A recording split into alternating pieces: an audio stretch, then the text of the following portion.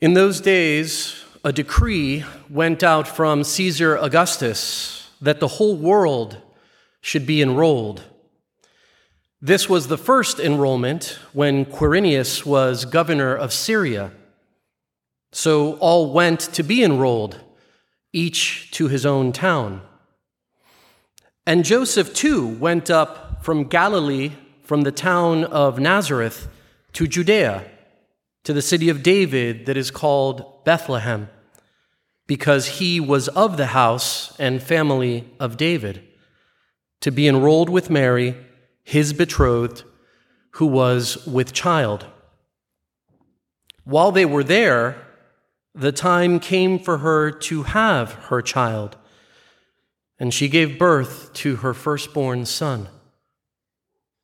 She wrapped him in swaddling clothes and laid him in a manger, because there was no room for them in the inn.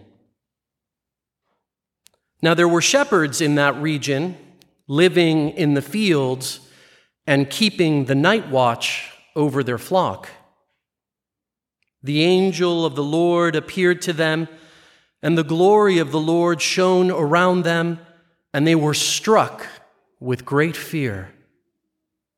The angel said to them, "Do not be afraid, for behold, I proclaim to you good news of great joy that will be for all the people. For today, in the city of David, a Savior has been born for you, who is Christ and Lord. And this will be a sign for you. You will find an infant wrapped in swaddling clothes and lying in a manger." And suddenly there was a multitude of the heavenly host with the angel, praising God and saying, "Glory to God in the highest, and on earth peace to those on whom his favor rests." The gospel of the Lord.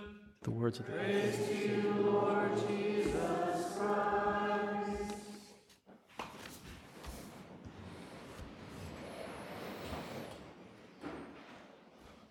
I proclaim to you good news of great joy that will be for all the people. Those are the words of the gospel that you just heard preached, and it is true that all over the world there is good news of great joy being proclaimed. The solemnity that we celebrate tonight, the Nativity of the Lord, is outranked in our liturgical calendar only by the Paschal Triduum, Holy Thursday, Good Friday, Easter Sunday. It is the highest order of solemnity that the church has. And it's just the beginning of the season of Christmas. It's just the very first moment of Christmas. Because following today, the church enters into the octave of Christmas, 8 days to celebrate this great mystery that Father Albert already touched about, this great mystery that is at the same time so simple, that God, because he loves each and every one of you, gave his Son so that his Son could die for you.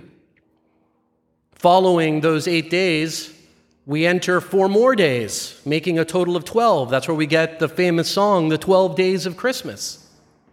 And then even beyond that, we get a total of 40 days within Christmas tide, ending on February 2nd, to celebrate this extraordinary solemnity.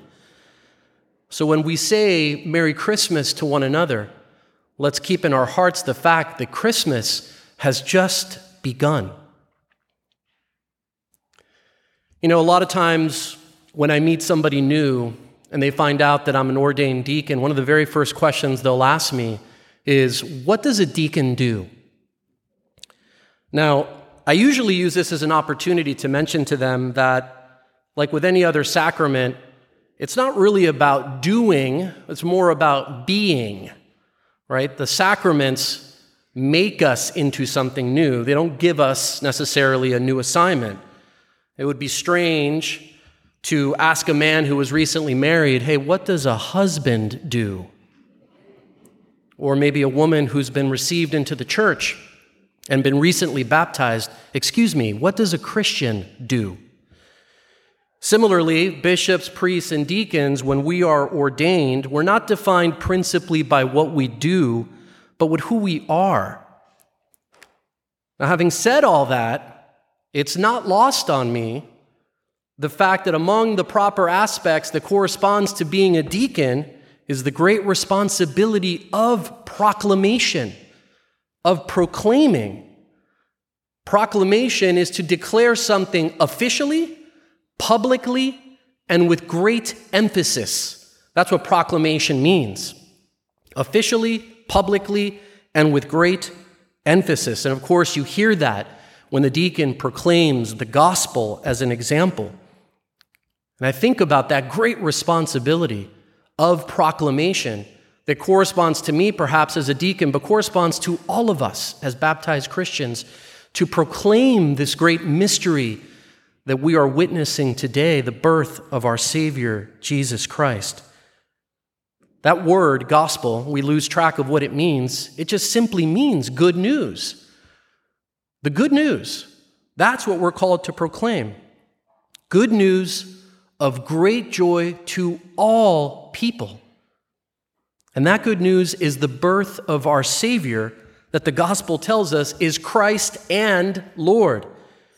He's Christ because he's the anointed one, the one we've been waiting for. All throughout the season of Advent and for hundreds of years, centuries before his coming, people were waiting for him. There are some still in the world today in 2022 that are still waiting for the coming of the Messiah. That is what it means to be Christ, the Savior, the one we've been waiting for, and Lord, the Master, the Creator, the Father, the Brother, the Friend. That's the good news, and it should fill us with great joy. And it's a message for all people because Jesus Christ is the answer to every question. He's the source of every inspiration, and he's the giver of all good things.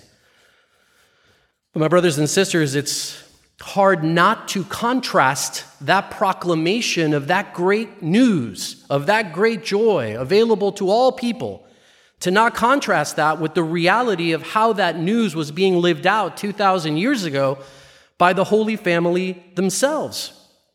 Because if proclamation is something official, and it's something public, and it's something with great emphasis, well, the scene of the Holy Family at this time, 2,000 years ago, right now, at this moment, was anything but. There was no office that they held as they wandered into Bethlehem after a long journey. Instead, they were poor outsiders with a young woman about to give birth. There was no public event as they approached in their exhausted little family on the back of a tired animal. Instead, they approached individually and they approached quietly. There was no emphatic announcement of their arrival. But instead, a lot of doors actually got shut in their face as they struggled to find lodging. But when our Blessed Mother gave birth to the child that we celebrate today, everything changed. Everything changed. The whole of the universe was transformed. Isaiah prophesies in that first reading, the people who walked in darkness saw a great light. Upon those who dwelt in the land of gloom, a light shone. A light, as you heard in that first reading, that would smash the yoke that burdens us, that would smash the pull on our shoulders, the rod of our taskmasters. It would break all of that. A light that would burn up every boot that tramples us in our own personal battles. A light that would burn up the cloak of every warrior that attacks us. And make no mistake, warriors attack us every day, whether we see them or not. A light that was in the form of a child, and not just a child, but a son. Isaiah calls him, appropriately, the Wonder Counselor, the God Hero, the Father forever, the Prince of Peace, and his name is Jesus. And when he first appears in our lives, it can be very unexpected. It can be maybe even bewildering or overwhelming or disorienting. Remember the shepherds that you heard about in the gospel. At the moment of his birth, the angels appeared and they were fearful. They were scared. Because when we have light, my brothers and sisters, we can see a lot more clearly. We can see the truth in the light. And we can see that the truth shines on good and bad. And the truth shines on right and wrong. And when we have that truth, we can see more clearly those areas in our lives that have not yet achieved the fulfillment of what we've been called to do. We can ourselves want to close the door on that. We can want to tell that light that there's no room in our house. We may want to receive that light with little fanfare, like those innkeepers did 2,000 years ago. But today, my brothers and sisters, and for this entire season, for the next 40 days, we're called to wonder in him, wonder in that child, Jesus, born in that manger. We're called to lift him up from the manger and hold him in our arms. We're called to celebrate and to honor him and to worship him. We're called to love him and, importantly, to be loved by him.